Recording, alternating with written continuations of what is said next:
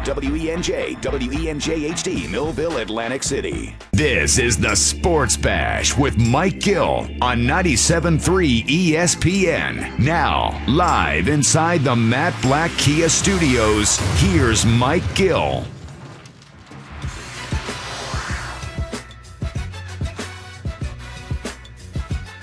Five o'clock hour of the Sports Bash. Josh Hennick filling in for Mike Gill along with Hunter Brody here on 97.3 ESPN. NBA is officially live on your television, on your radio tonight. Of course, you can hear the Lakers versus Clippers game tonight here on 97.3 ESPN. We got to talk some NBA. We got to talk some Sixers, some Joel Embiid, and more.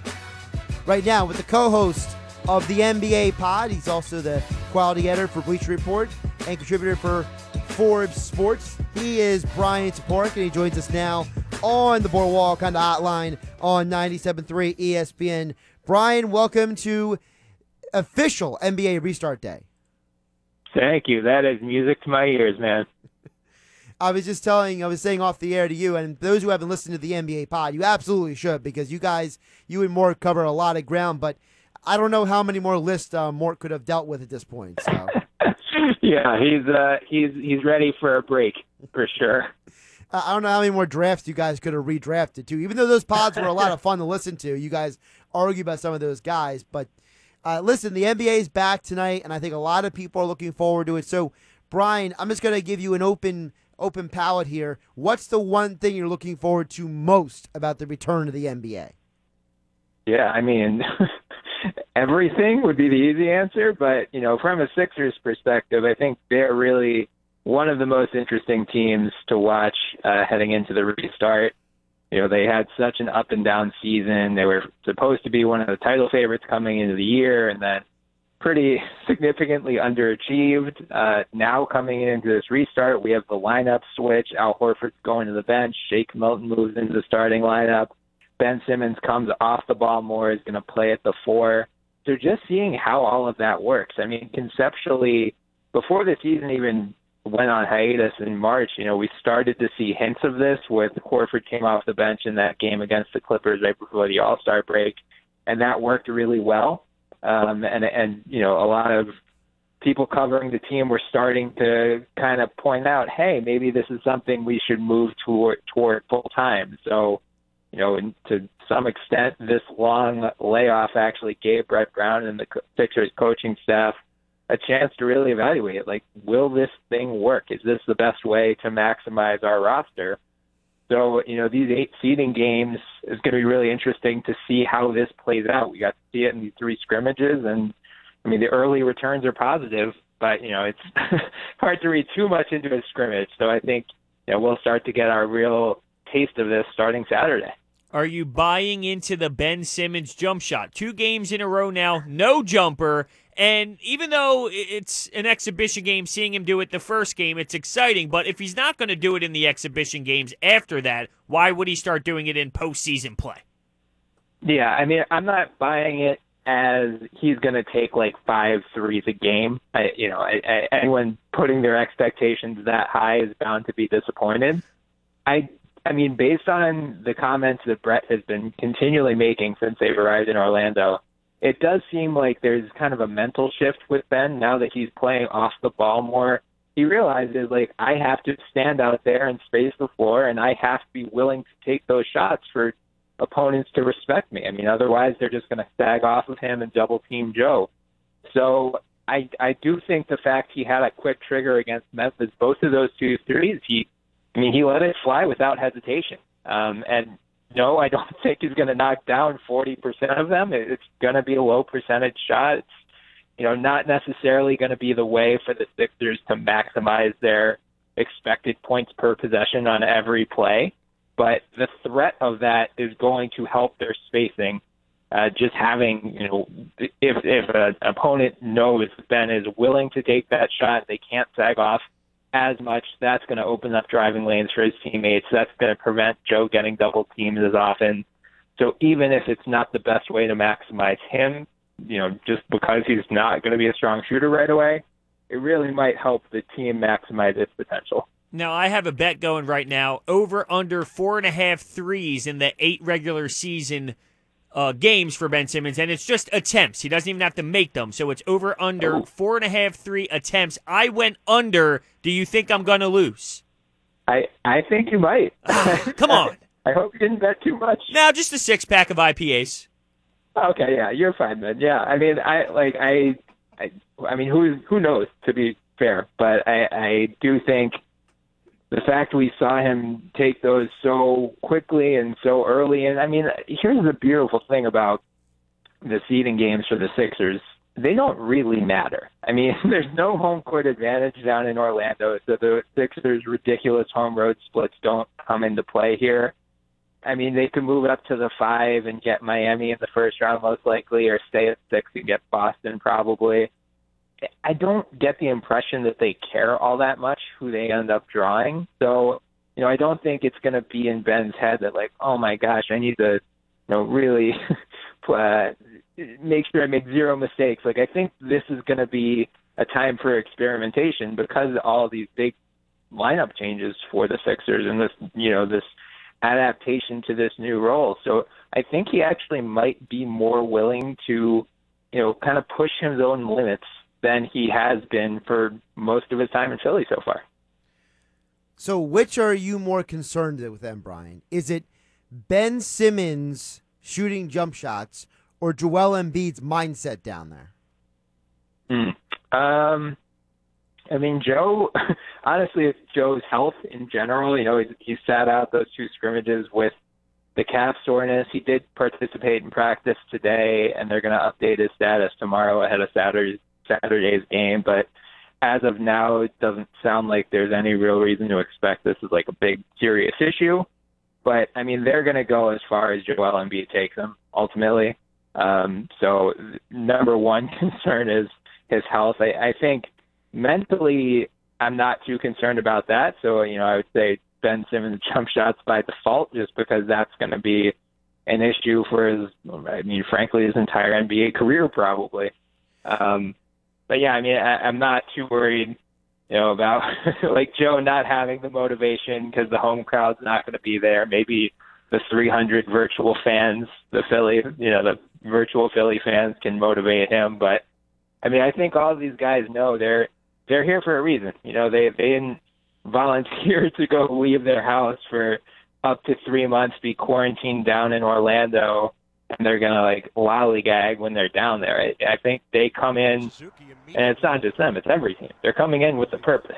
They're coming in, they know it's time to go. It's not like a January game against the New York Knicks. We have 8 seeding games and the playoffs begin. You have that time to ramp up and get yourself back into game shape. But mentally, I think they're locked in already. And we saw it in the scrimmages. I mean, their defense with the starters on the floor, the main rotation players on the floor, they were flying around. They looked good.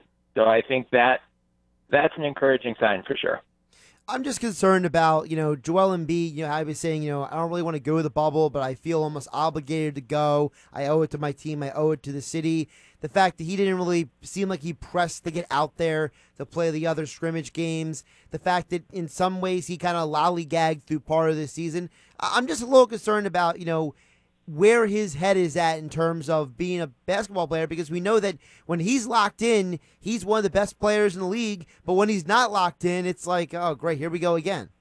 Yeah, no, he definitely, this was an up and down season for him. I think the spacing issues that stemmed from the awkward fit between him, Ben, and Al Horford, it seemed to really wear at him at times, and he clearly was just not having as much fun out there as he usually does. And it, you can, much like you can tell if it's going to be a good or a bad Ben game, just kind of like in those first few possessions, is he attacking the basket, is he pushing the tempo? With Joe, you can just read his body language, and a lot of times this year it was not great. So yeah, I mean, that's certainly a concern. But again, I do think that even after the All-Star break, or right when the season was shutting down, he dominated. I mean, they were going through him at the end of the All-Star game, and it seemed like that was kind of that motivation to remind him, like, oh, these are the best basketball players in the world, and they are choosing to go through me. Like, this is how dominant I can be. And down in Orlando, he said similar things. He said, like, I want the offense to go through me. This is my team. Like, I need to dominate. This is how we win. The fact he came to Orlando in what seems to be pretty good shape. I mean, Brett Brown was very complimentary of the work he put in during the layoff, which is good to see. I mean, that was one of the big concerns for me before all the teams arrived. It was just like, what shape are these guys going to be in? But so far, so good on that end. So, I mean, fingers crossed he'll stay healthy through these 8 seeding games. It'd be a real bummer for, any player to suffer an injury. We saw, Eric Gordon of the Rockets twist his ankle the other night, and he's probably going to be out for 1 to 2 weeks. So I think, the top priority for these seeding games is to make sure everyone stays healthy. They're ready to go for August 17th when the playoffs start, and then, figure out how this new starting lineup works, and also how the rotation works in general. Like, which guys are coming off the bench, which guys are steady rotation players, which guys are more matchup dependent. Do you think that Brett Brown is coaching for his job this playoff run? It's hard to say. I think had the season had the last 4 months not happened, had this just been a normal season, no 4-month pause, no coronavirus, no weird economic fallout that's going to hit the NBA and most owners, yeah, he probably was. Even going back to last year, there was a lot of speculation about his job security, and I think he acquitted himself well, particularly in the playoffs. In that Raptors series, he was quick to make some adjustments, even in the Brooklyn series too. So now that, we don't know what the financial fallout is going to be from all of this, we don't know what next season is going to look like, but there's already some reports that the NBA is looking at, regional bubbles or another bubble situation. So that's going to have some major economic fallout. I think a lot of teams might be hesitant to fire their coaches, honestly, just because they're going to be bringing in a lot less money. Regardless of how they play, if it's in their own stadiums or in another bubble, more likely than not, fans aren't going to be there for most, if not all, of next season. So, we're talking like 40% of the league's revenue is out the door before we even get started. So I don't know that, the Sixers owners are going to be very psyched to be paying 2 coaches at the same time. So I think that actually might help him. But at the same time, they have a lot of big decisions coming up. Josh Richardson, the free agent after next season. Can this Al Horford, Tobias Harris, Ben Simmons, Joel Embiid, all of whom are on these massive contracts, can this team win a championship? If not, they're probably not going to want to pay luxury tax, especially if the cap falls or doesn't go up as much as they want. So I think that's going to be the first change they make rather than blow up the roster itself. It's probably, okay, the coach is a scapegoat. Who can we bring in? And that's the other question is, is there a guy out there who you're convinced can come in and make this team win right away?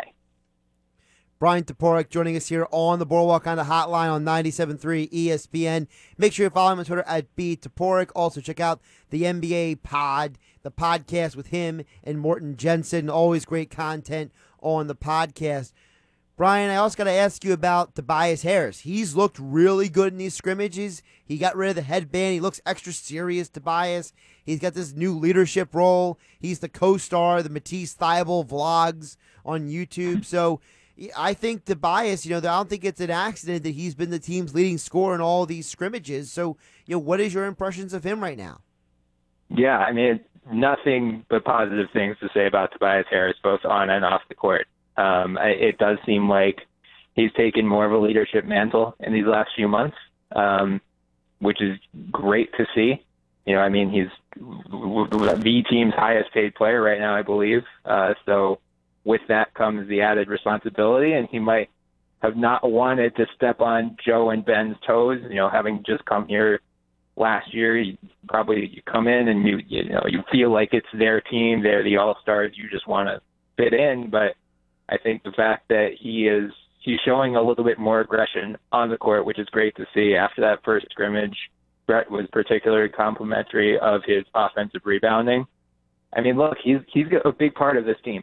If the Sixers are going to win the championship this year, it can't just be Joe and Ben. They need guys like Tobias, Shake Milton, Al Horford, Josh Richardson. They need big contributions for all of them. And, you know, I don't expect Tobias Harris to score 30 points a game or whatever, but, you know, if he can average around 20, shoot in the mid-40s, hit a couple threes per night, that's what they need out of him. So it's great to see him, you know, attack these scrimmages like their regular season games or even like their playoff games. Like, the intensity has been there for him.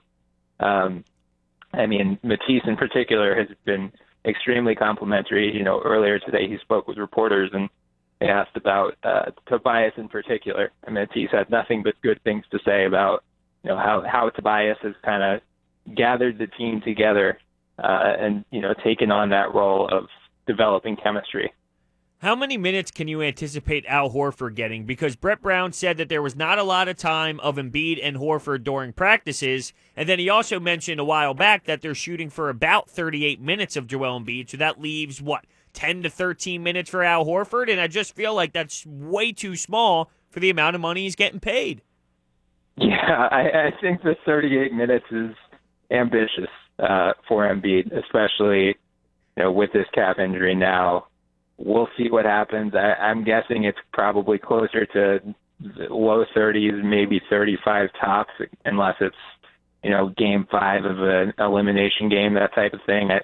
I just struggle to believe that they're going to, you know, increase his workload that substantially in such a short run-up, but we'll see there. I think that Clippers game, Brett's pointed to it a number of times because that was the one game that Embiid, it was the first time that Horford came off the bench, and he and Embiid really did stagger their minutes pretty much exclusively until the fourth quarter. That's when you started to see them play together a little more.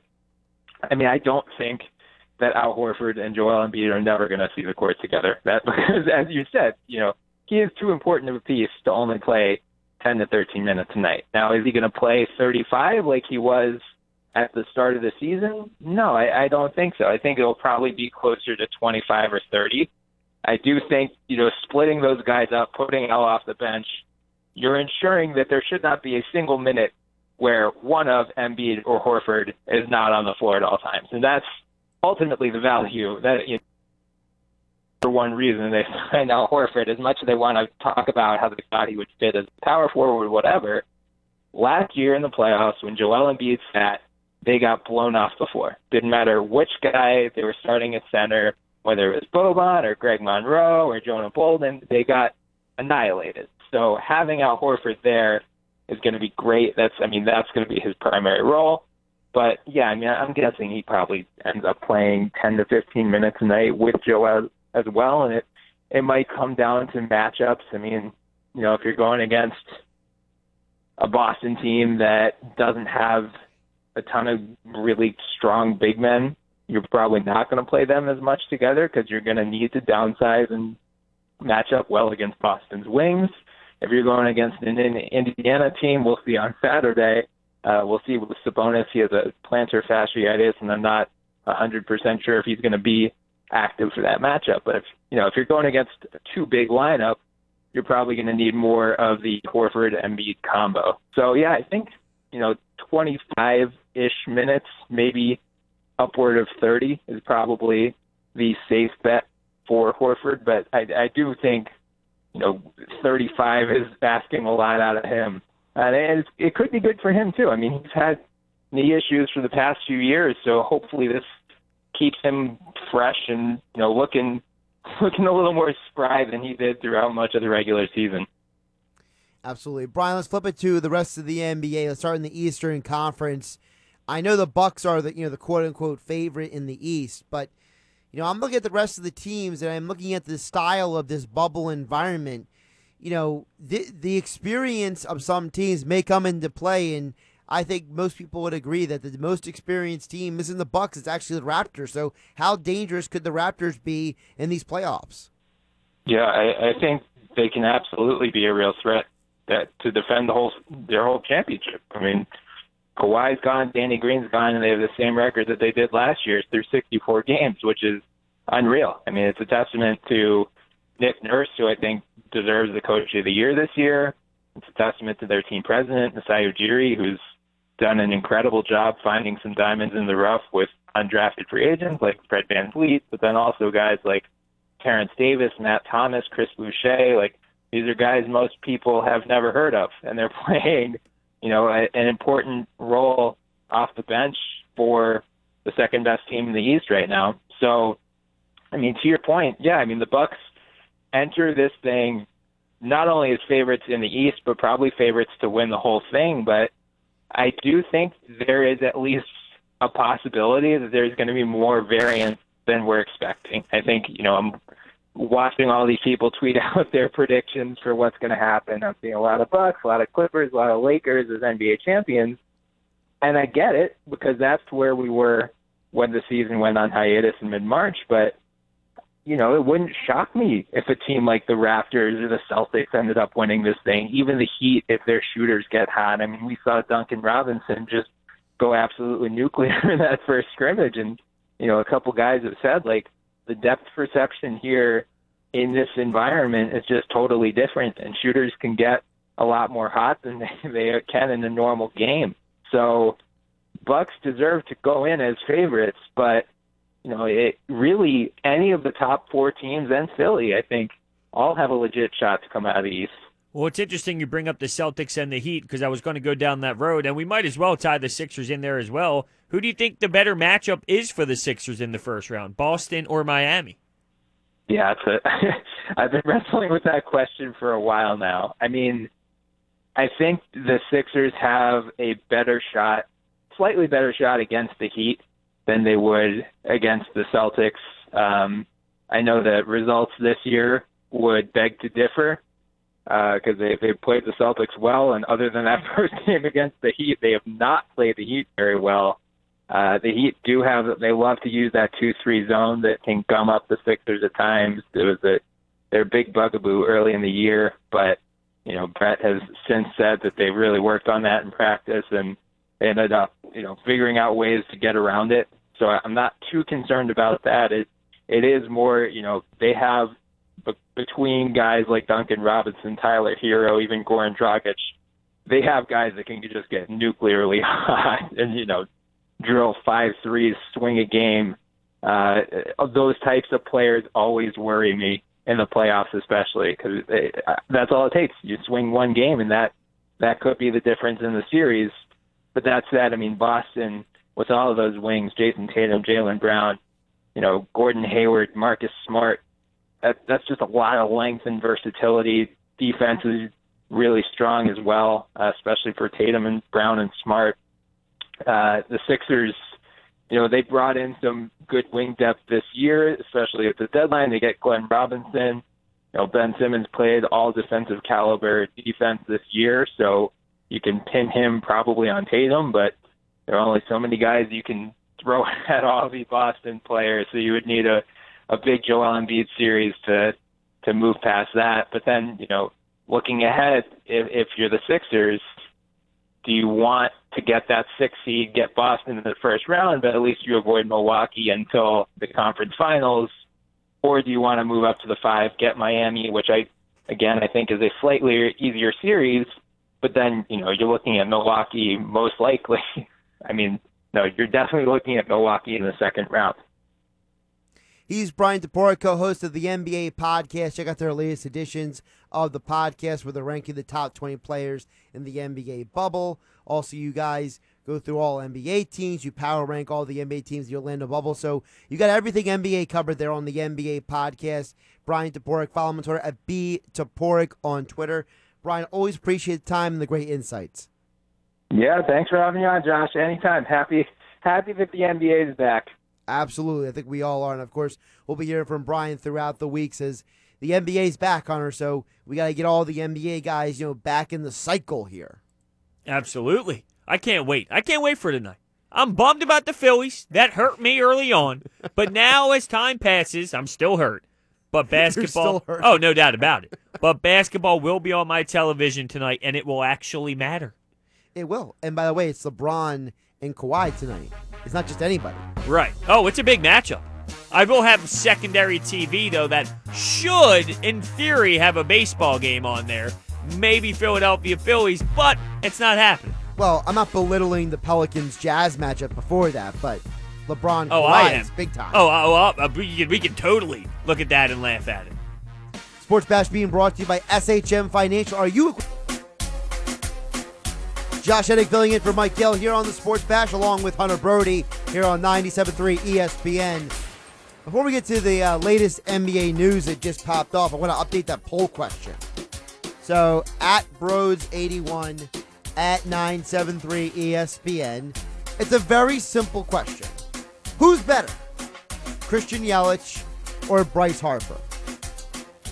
53% currently say Yelich. So it's a close vote. It is, but I think it's very, very biased because of Bryce Harper playing here in Philly. I mean, you can read the comments. Yelich, come on. How is Bryce Harper, at the time, I guess he was winning. How is Bryce Harper even winning this? I love Bryce, but he's not Christian Yelich. This guy literally says, I'm biased, so I said Harper, but obviously it's Yelich. Well, someone else tweeted and said career is closer than people will honestly say. Last year, obviously, it was Yelich, but the Phillies' 3 games, Harper hasn't been terrible. He's barely gotten any pitches, while Yelich has struggled mightily. Well, if he's basing it off of 3 games now. No, but he's saying their careers are closer than people are willing to give him credit for. I mean, I'm not saying Bryce Harper is bad by any means, but right now, I don't think that he is where Christian Yelich is. And Christian Yelich's tough start right now, I don't think is the big picture of Christian Yelich. Keep the votes coming at Brodes81 at 973 ESPN. It struck a nerve with some people, by the way. Oh, yeah. Yeah, I know. I was getting blown up. What are you doing with this poll? Who did you pick? Started getting some texts. Listen, I'm still going Harper over Yelich. I can't do that. And Offensively, he's better. He's just too much. I think defense is important, but in the sport of baseball, you don't need to be that great at defense. If your numbers are Yelich's, you're okay. Not half the reason, but a huge part of Vlad Guerrero getting to the Hall of Fame was he was more than just a great hitter. He had a howitzer for an arm. He had one of the greatest throwing arms of all time. Yeah, but that's not... You're talking about someone who has one of the greatest throwing arms of all time. That's not Bryce Harper. Harper's got a way better arm than Yelich does. No, I understand that, but when you're talking about the greatest arm of all time and then Bryce Harper, it's not like those compare to each other. I'm just saying I would take Harper, the all-around player, over Yelich, the all-around player. That's just me. That's where I stand. Yeah, I have to disagree with you 1,000,000%. Not even just 100%. 1,000,000%. Now you're just being ridiculous. No, I'm dead ass. Well, you're what? I don't even know what that means. What do you mean you don't know what that means? What's the NBA news? So the NBA and the NBAPA have come to another set of agreements long term. And I wanted to get into this a little bit with you because, we've been talking about how these sports, the players are on board with a lot of the changes the leagues are doing. Well, the NBA and the NBA have agreed on a raise of the insurance policy. It's going to be an increase of $2.5 million that will benefit career-ending injuries. This includes on and off the court injuries and complications from COVID-19. The previous payout for this would have been $312,000. Now you can get up to $2.5 million.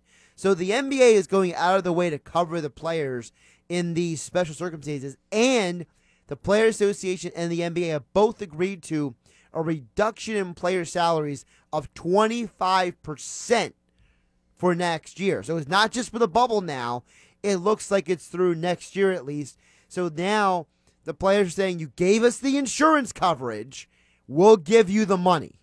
Well, that's just the NBA being proactive. They do a great job at this. This is why the NBA is one of the strongest leagues going at this point, is because they're on top of it. They continue to work together. Baseball, they hate each other. This league, they sit down and they actually have conversations. Well, they're partners. That's how they view it. They understand that if you're successful, I'm successful. And the league is saying, listen, we also reserve the right to adjust this percentage and based on games resumed or canceled. And remember, part of that, as Bryan Toporek said, there's discussion of maybe a bubble next year, at least to start the year, until they fully are sure that fans get back in the stadium. So, maybe you start the NBA season, let's say, I'm just throwing out an example, January 2nd, let's say. Let everybody stay home with their families for the holiday.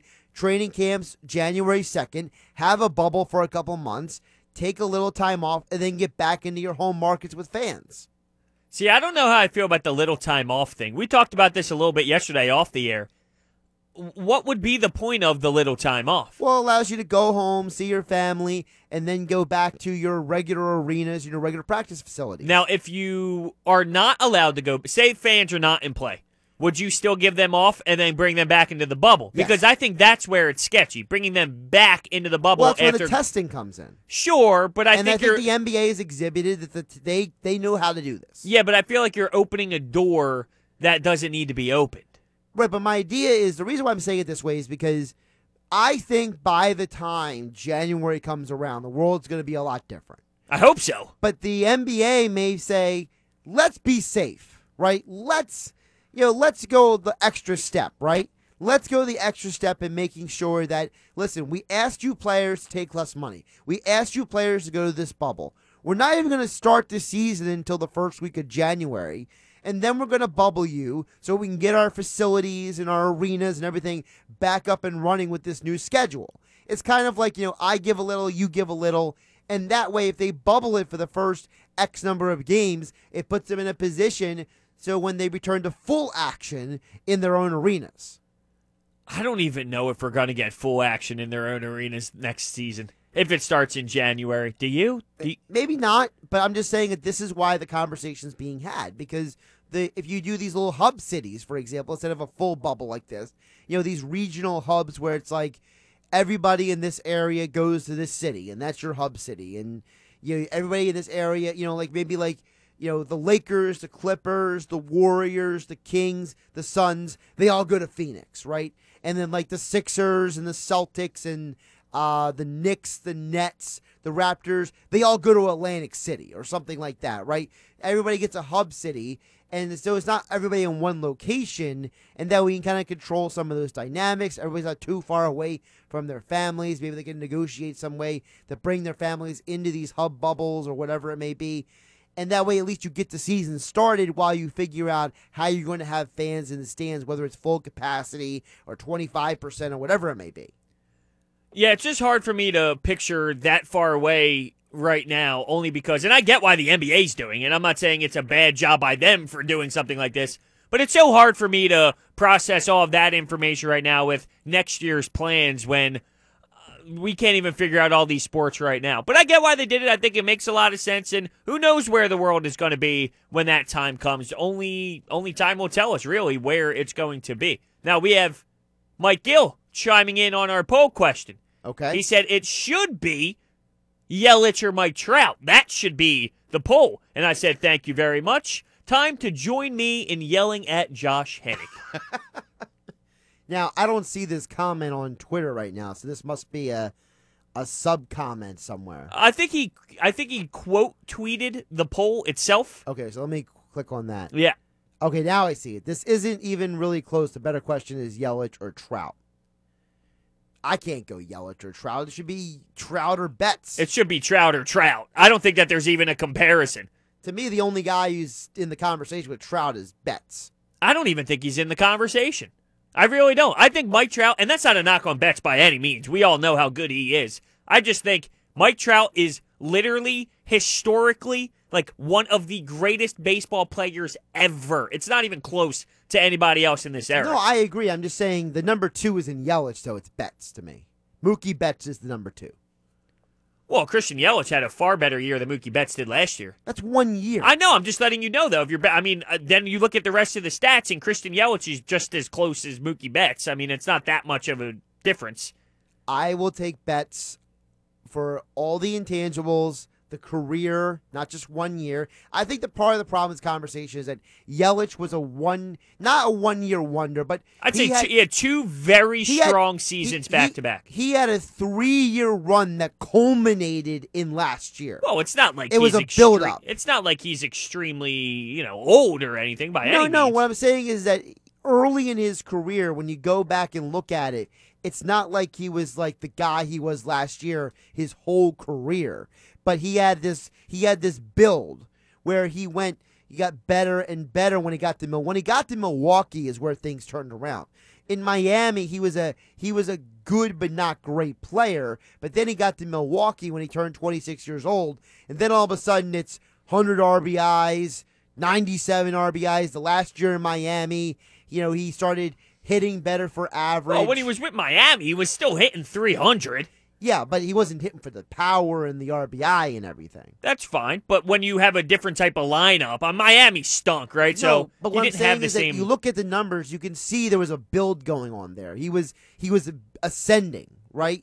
So Mookie Betts and Trout, they were like almost pretty much great day one, whereas Yelich has kind of ascended to this level. And it's not diminishing Yelich. If you want to tell me Yelich is the third or fourth best player in the league, I'm not going to argue that.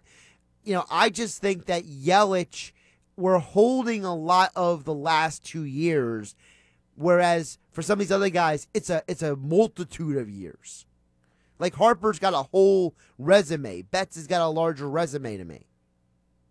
They do have larger resumes when it comes to Harper's, but I don't know. I don't think that Harper's resume is still better than what Christian Yelich has put together so far throughout his career, even though that you are right. It has been more of some stepping stones. And when you play in Miami, though, a big part of success in baseball, whether people want to admit it or not, is that protection, right? I mean, when you have guys around you, it totally helps out the way that you hit. When you're in Miami and you have nobody, it's tough to be that he star. had Stanton.